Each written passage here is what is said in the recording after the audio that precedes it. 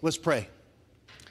Gracious God, I pray that over the next few moments that you will empty me, break my will, and fill me and form me into an instrument, as broken as it may be, into an instrument of your peace, of your grace, as I bring forth the gospel message, good news. Lord, I believe that you are in this place. And I believe, oh God, that your Spirit is moving in and out of every aisle. And for some, oh God, we need to be reminded of our place in your kingdom, that we are your children, because the storms around us, they can distract us. They can cause us, oh God, to keep our eyes, or at least turn our eyes away from you. So do what Romans 8:16 asks or promises. Your Spirit would remind our spirit that we are your children. For others, God, they might be at the end of their rope, tried everything, and just as a way to try one last thing, they have on their hearts this issue, this burden. And I pray that you would give them the strength to lay those aside or lay them at the foot of the cross. In all of this, God, I pray that your will be done. In your name we pray. Amen. So we're in this series that's centered around this idea of following Jesus, right? Following Jesus. You know, I got everything kind of set up right. You know how difficult it is to share this space with Shane. So now you can see me kind of spread out here. But we're in this series called Following Jesus. And last week we talked about this idea of the cost of discipleship. And what Jesus said to us, or said, what we talked about last week, is that God, even though God addresses a group, he speaks to individuals. He speaks and calls individuals into this discipleship, to follow him in full disclosure of the cost. And this is what he said last week, rather. He said, so therefore, Jesus says, if any of you does not renounce all that he or she has, they cannot be my disciple. And it takes faith to follow a call of Christ. When Jesus calls and says, I want you to be my disciple, it takes faith. It takes faith that Jesus is enough. It takes faith that I really might need Jesus, right? It takes faith to think that maybe, okay, God, I'm going to approach this as a tag team, all right? And maybe when I have exhausted all of my efforts, then I'll tag you in, and you can take care of the difficult things. The catastrophic God, we call that. But this is not the call of Christ, because what Paul says is it's Christ in you, not Christ and you. It's Christ in you that is the hope of glory. It's the hope of the Christian, of the disciple. So it takes some faith, it takes some confidence, it takes a little bit of releasing ourselves, denying what we see as the outcome or what we might think it might look like, and it takes faith to lean in to this. But here's the beautiful thing about the call of Christ. Dietrich Bonhoeffer, in his book, The Cost of Discipleship, writes this, that obedience to the call of Christ, the fact that Jesus actually calls you, it actually brings you to a place, to a situation, to a circumstance where faith is possible. So even if you think it takes a lot of faith, or that faith is dwindling, or I don't have enough faith, what the call of Christ actually does is it answers that question. Because the call of Christ is not calling you to be his disciple, and you have to muster up enough faith on your own. It is the call of Christ that actually brings you to this space where he is in you, and you are able to lean into this situation, this life, daily with faith, the faith that he offers, the faith that he gives. And so when we talk about faith and spiritual maturity, what we're talking about here is faith maturation, the growing of this faith, the direction of in whom this faith is placed. Because faith is rather abstract. And even though it is abstract, that we can't really define it, we can't really point to it. Faith is something that has to be reacted upon or acted upon. It is actually, you see faith, you can define faith because you have embraced faith, you have practiced faith, because you have confidence in this situation or this experience, you have put flesh to this abstract idea of what faith is. It's something we experience every day, and we sometimes find people judging others, or we might judge others based on the amount of faith that they have. Or other times, we judge our own relationship with God, the ups and the downs, the answered prayers and the unanswered prayers, by this arbitrary amount of faith and comparing it to others. So we define it, man, all I need is just an ounce of faith more than Joey, and then everything's going to be okay. But this is not what faith is. Because when Peter, and I bring this instance up, this example up, because Peter is the author of this book, right? When Peter walks on water, there's a teaching there that Jesus does that is so very important. In fact, Timothy Keller actually defines it this way. It's not the quality of one's faith, it's the object of one's faith. It's not the quantity or the quality, it is the object of that faith. Remember when Peter was invited to come out and walk on water, as long as Peter kept his eyes on Jesus, what happened? Come on, you know. He walked on water. Now let's get a little bit descriptive here. He walked on top of the waves. Because we all live in moments of our lives with waves and storms and wind that are blowing. And as long as Peter kept his eyes on Jesus, the object of his faith, he was able to do that. But then, about 2/3 of the way out, he started to look around and says, maybe I shouldn't be able to do this. Look at these waves. Look at this. I'm a fisherman. I know how physics work. I know that I'm not supposed to be walking on water. And then realizing that this is, when he does this, he starts to notice these things and rationalize that he suddenly begins to sink. And realizing his mistake, Peter cries out, and Jesus immediately pulls him up, even while the storms are still raging along. And so in this moment, Jesus pulls him up and looks at him and says, "Oh, you of little faith." You'll remember last fall, I talked about this little faith thing. The little faith is not an amount. It is the object of the faith. Peter here was putting his faith in himself, not Jesus. His eyes looked somewhere else and not on Jesus. So when Jesus speaks about this little faith, he's really zeroing into the hearers or the listeners' object of faith. What is that person looking at? And I wonder if this is what Peter had in mind when he wrote this letter.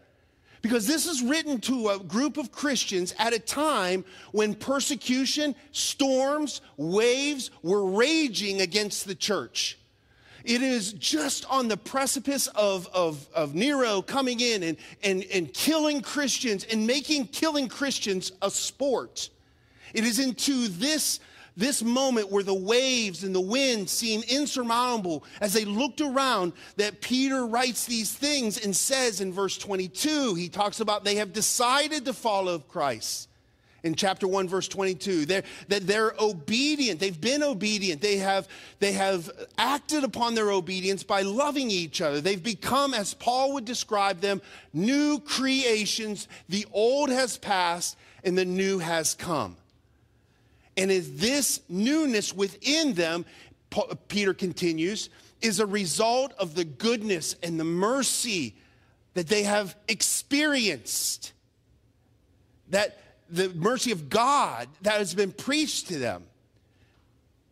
He even says, you have been born not of a perishable seed, but of an imperishable seed. All the work of God. And the word that was preached to them was this proclamation of forgiveness and good news from God. And to remind them that God is still God in the midst of these persecution, in the midst of these storms, in the midst of these winds and these waves. Peter invites his readers to look above the waves, to look above the storm, to see past the persecution, and to keep their eyes on Christ. That's what he's doing in the last part of chapter 1. He quotes from the Old Testament to encourage them that this is all temporary, that the work of the Word of God within them is eternal. As he writes here, all flesh is like grass, and all its glory like the flowers of the grass. The grass withers and the flower falls. What's he talking about? The persecution. What you see here, it's temporary. What's eternal, keep your eyes on the eternal. What's eternal is God's work within you. The Word of God, that you are His and He is yours. That what He says about Himself is true. What He promises to do is steadfast. He says the grass withers, the flower falls, but the word of the Lord remains forever, abides forever. And this word, Peter says, this is the word, is the good news that was preached to you. And I dare to say, it's the good news that was preached to you.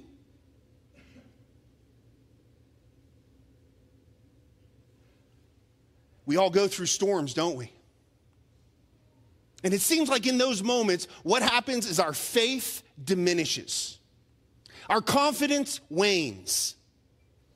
We start to pull back from all of the different ways that we have been taught and the ways that we have been encouraged to step into a relationship with God. And we start focusing more on our own abilities, right? Come on, tell me that ain't true. That is true. We need to hear songs. We're reminded over and over of the faithfulness of God. He is the rock of ages. He's the God of David. He's the one who stands over our persecution, our storms, our waves. In fact, if you think of that thing or that person or that thing that's in the future or that shame or regret that you look back in the past, if you can think about that thing or that moment or that temptation or that sin or whatever, if you can see it for just a second, the power that it had to disrail you, to pull you off course, and maybe it did. I want you to see it now through the eyes of Peter, that whatever it is, it stands in the shadow of God. You may stand in its shadow, but it stands in God's shadow. Goliath towered over David. David stood in the shadow of Goliath. But David knew that Goliath stood in the shadow of God. So this is how Peter ends chapter 1. It's the first part of our passage. And this is important because it sets the stage for what Peter wants to talk about next. And what he wants to talk about is faith maturation. How do you grow this faith?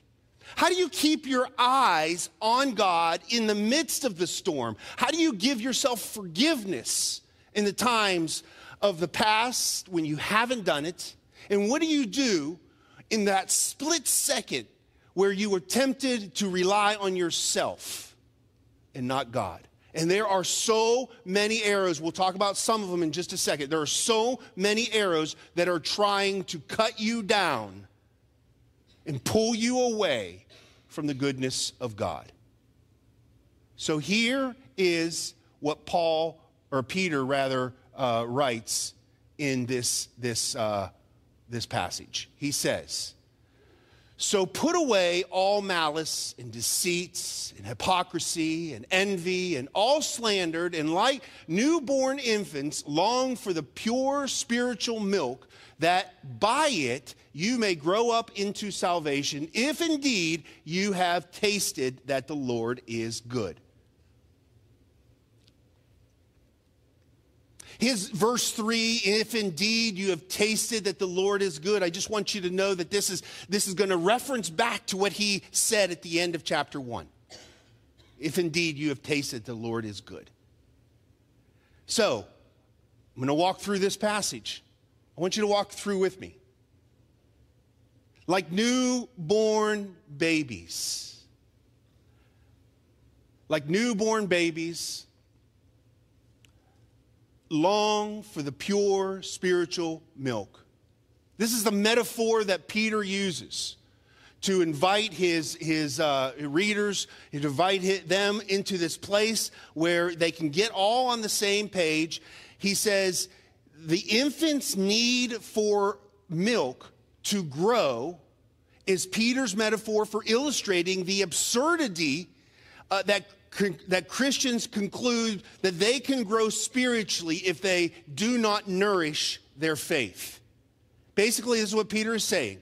Peter is saying that the Christian's response to the call of Christ is not a once and done accomplishment that you can check off your list and when it's completed.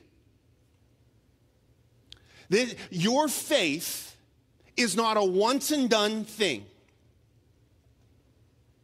Now, there are some things that should be once and done, right?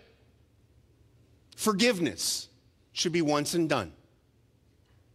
That should be done. That's a once and done thing, right? But there are other things that should not be once and done. Cleaning. Who in their right mind knows, other than my 9-year-old daughter, that if you clean it once, you've cleaned it once and for all. We don't believe that. Cleaning is not once and done. Relationships are not once and done.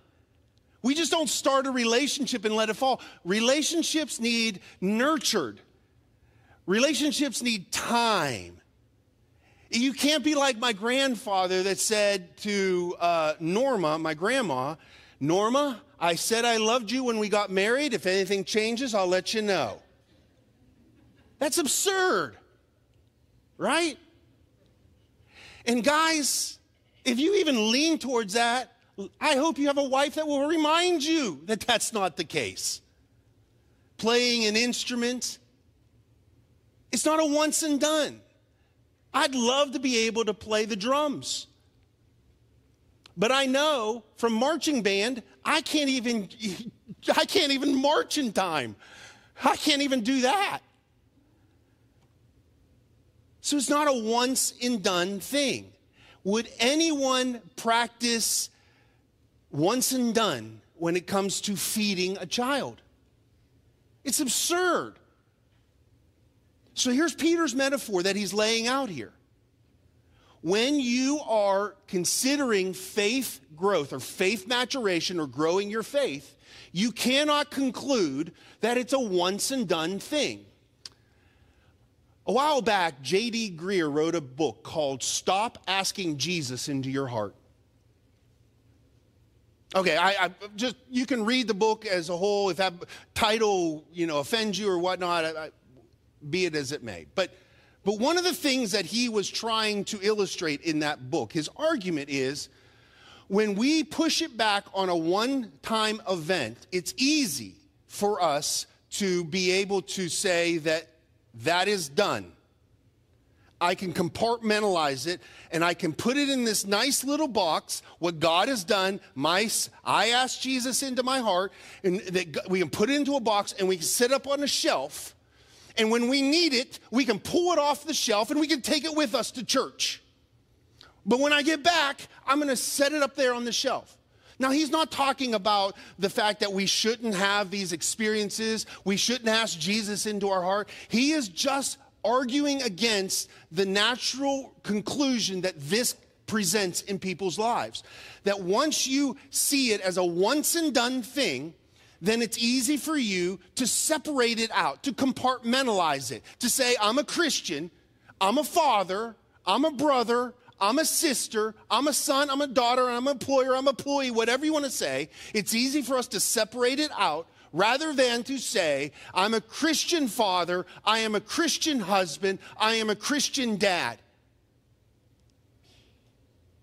So what Peter is saying here, you've got to nurture this longing, using this metaphor. We would not feed our babies once and consider it done. Look, honey, I did it.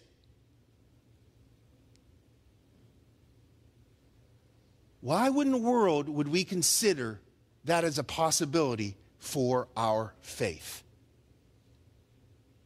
Believers naturally grow spiritually when they are fed, just like a baby naturally grows physically when it's fed.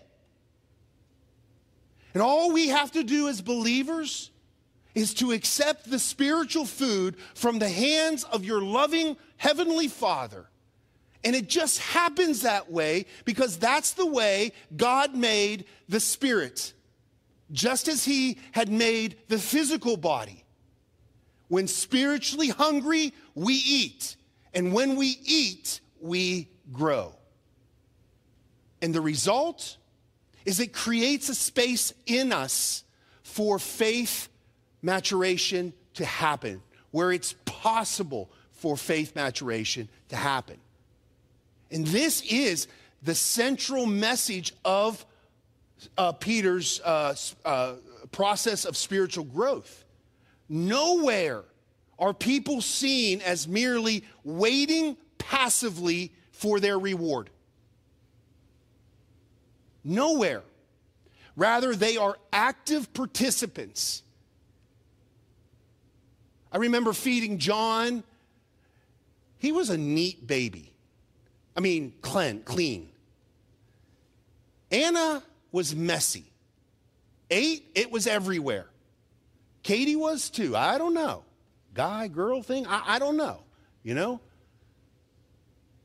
But I would feed John, whether he was on this green string bean thing out of a bottle or something like that, or I'd give him his formula or milk or whatever it was, and he had to participate in that. But the older he got, he did not expect me to give him a spoon with green crap on it. Did he? No. He wanted pizza. In fact, one of the things that he said about his senior year of high school was that he had pizza every day. I said, wouldn't you want to celebrate what you learned? No, he celebrated that, you know. But you are an active participant in your faith journey. I hope you don't come here thinking that you are supposed to be spoon-fed from me or Shane or your Sunday school teacher. Listen, I have 8.5 hours, almost 10 hours of study on this passage this week. I got pages and pages and pages of notes and illustrations that are on the cutting floor that you will never see. You are getting chewed up, digested Word of God, put together, and given back to you. Don't you want that stuff too? And that's what God is offering. That's what it is. If you approach this relationship with God, and you've all have experienced in one way or another, at least most of you have experienced this goodness of God, do you not see the importance of what God is saying here, or what Peter is saying here? That you've got to be an active participant in your faith journey. if indeed you have tasted and seen that the Lord is good. You long for it. Now I'm going to skip over that growing spiritually and your faith. You long and you grow, because that is the natural response or reaction that happens when you long, when you are feeding yourself this. But Peter moves into verse 3. If you look here, if indeed you have tasted that the Lord is good. Now we already know that they have. Just go back to the last several verses that we talked about at the beginning of chapter 1. We know that they have. They have this purity of heart. They love. It's been played out. They are been born again of imperishable seed. That is a way of Peter saying, going back to John 3:3, unless you are born again, you will not see the kingdom of God. This is Peter's rendition of that says, you are born not of what people have done. It's not because of what we've preached to you. It's because of God's work in you. It's what God is doing in you. This is all the work of God. And so all the ways that they have experienced, he's not questioning whether or not they have experienced it. What he's doing is showing them the catalyst that starts the growth process. The catalyst that starts the growth process is what Peter's sharing here. You see, spiritual growth begins when wherever we are, we intentionally and deliberately lean into the goodness of God.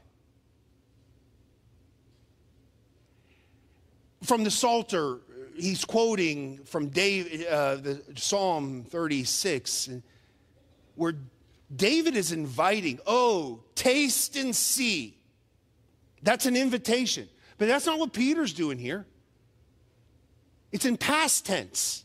If indeed you have tasted.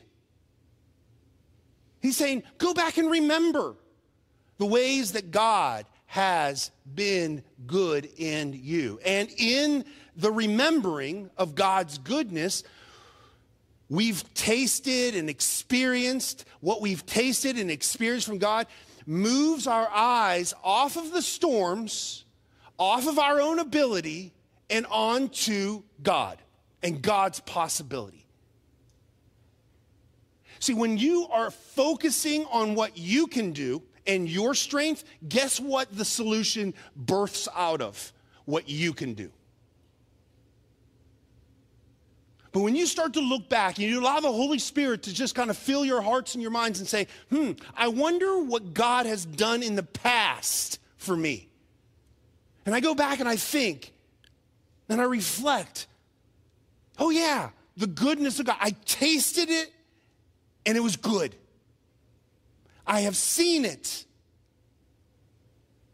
in these moments. It moves our eyes off of what we can do onto the promise of what God is doing.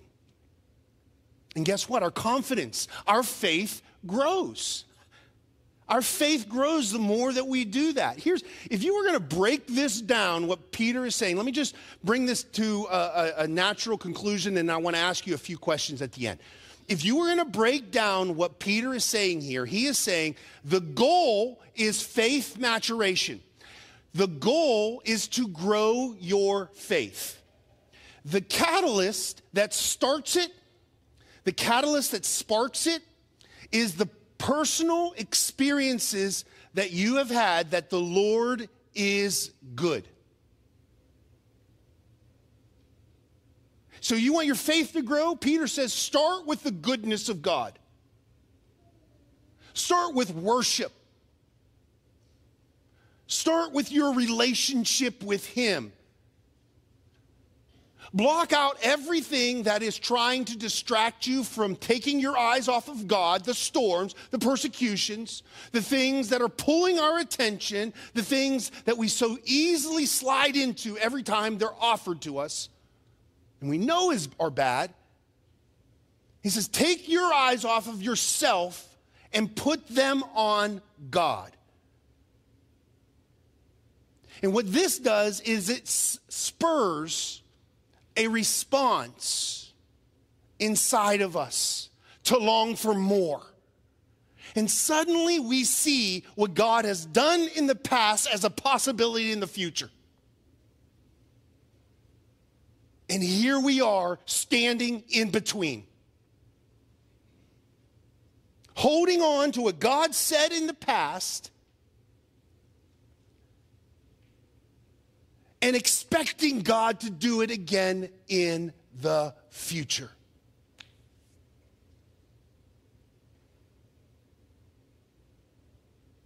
This is what Peter is inviting his readers to do. And this is, I think, the word for us today. So if what Peter is saying is true, then spiritual growth, faith maturity, it begins by asking, when have I tasted and seen the goodness of God? For me,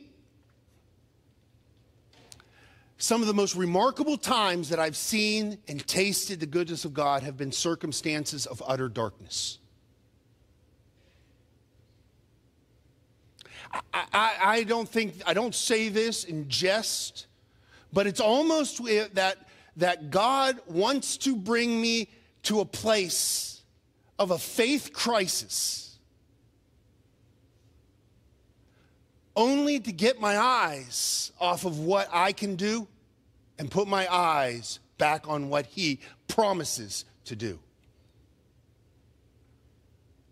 There's a story in the book of Joshua about after Joshua has renewed the covenant, and Jericho has yet to be conquered. It's a big fortress. It's a big city. It's a prime time. He has to get Jericho. He knows God's with him. So he's out. And the scriptures is in Joshua 5. It starts at 13, 14, and 15. And he says he's walking around Jericho. He's looking. Jericho's in the distance. And the scripture doesn't tell us, but the obvious thing is that he's thinking about, okay, how do I do this? What's the strategy that I take these million or so men, and we're going to attack us? Do we do a siege? Do we cut off food from getting in so that they starve them? And that was going to take a long time. And when word gets out to the rest of Canaan, all these other armies, they're going to get more prepared, and it's just going to make it longer. I mean, what do I do? The commander of the Lord's army that we find out is the Lord himself comes in, and he has a sword drawn, and Joshua is there, and he's startled out of his thinking and his planning, and he says, in a matter of probably very reflexively, he says, are you for us or are you for them? Are you on my side or are you on the enemy's side? And the commander of the Lord says, on neither side. Which is, wait a minute, isn't that odd that God would tell Joshua, I'm not on your side? Not on your side, I'm not on their side? I mean, he does this so that Joshua doesn't think that I can manipulate God, that I have God in my hip pocket. What God is telling Joshua is that you don't have me in your hip pocket, I have you in my hip pocket. It's not about what you want, it's about what I'm going to do here. And I would imagine inside of Joshua, this is the time that he's going to tell me exactly what to do. And he doesn't. Do you know what he does? He says to Joshua, worship. But God, what about the problem? Worship. But God, I don't know if... You have no idea. I do. Worship. And allow your eyes to go back, Joshua, to while you were in Egypt and coming across the Red Sea. And how I prepared and took care of you, that you did not even have to get a new pair of shoes when you were coming those 40 years across the wilderness. I had you. And when you didn't think manna was enough, I gave you quail.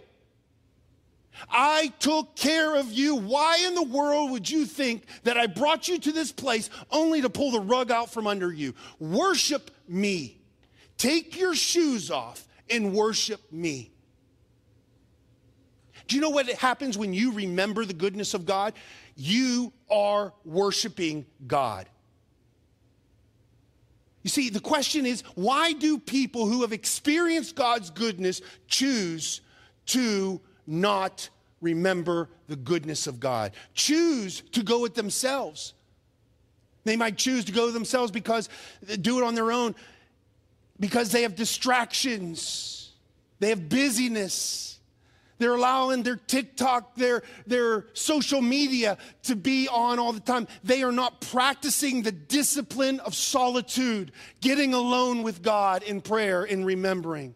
Other people might say, well, they have spiritual complacency. They like this much of faith in Jesus, and that's it. Too much of Jesus, someone's going to call me a freak. Do you see what's happening in Asbury, in Wilmore, Kentucky?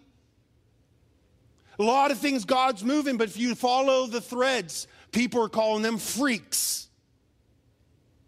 One little article said, bless their little heart, Christians think they can be revived again. Oh my goodness. Well, bless your little heart if you think God is not on your side. Spiritual complacency, I want this. Maybe they choose not to visit the past goodness of God because they have disappointment with God, and that's okay. That's all right. Get into that place where you can remember. And other times, it is sin and temptation that cause us to focus on our own selves and what we want and what we can do. Listen.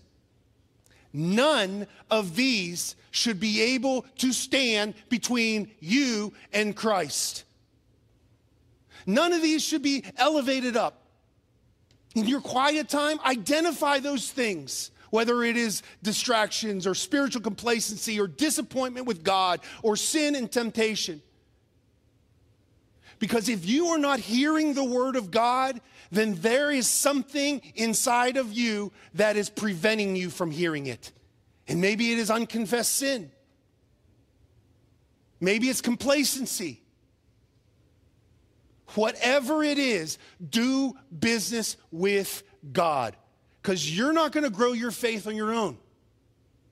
It's always going to be connected to worship and recognizing the goodness of God. I think purity, Carrie Job said this, I think purity is where it starts. Purity, pureness of heart. Hunger is where spiritual formation grows. And longing after God is where it stays, is the sustenance of it. Gracious God, I pray that we find ourselves in a place of goodness and presence of God, and that you are who you say you are, and no matter, God, the ways that we have entertained and defined and made this, oh God, about us, we pray that maybe for a moment, if the walls have built up, we pray that that your Spirit would break holes through that wall. And that we maybe for the umpteenth time, or maybe the first time, would begin to lean into the sunshine, the warmth of your grace and your goodness. Because God is not about the quantitative of our faith growing. It's about, is our faith growing? It's not about how much. So I pray, oh God, that the object of our faith becomes you and you alone. It's in your name we pray. Amen.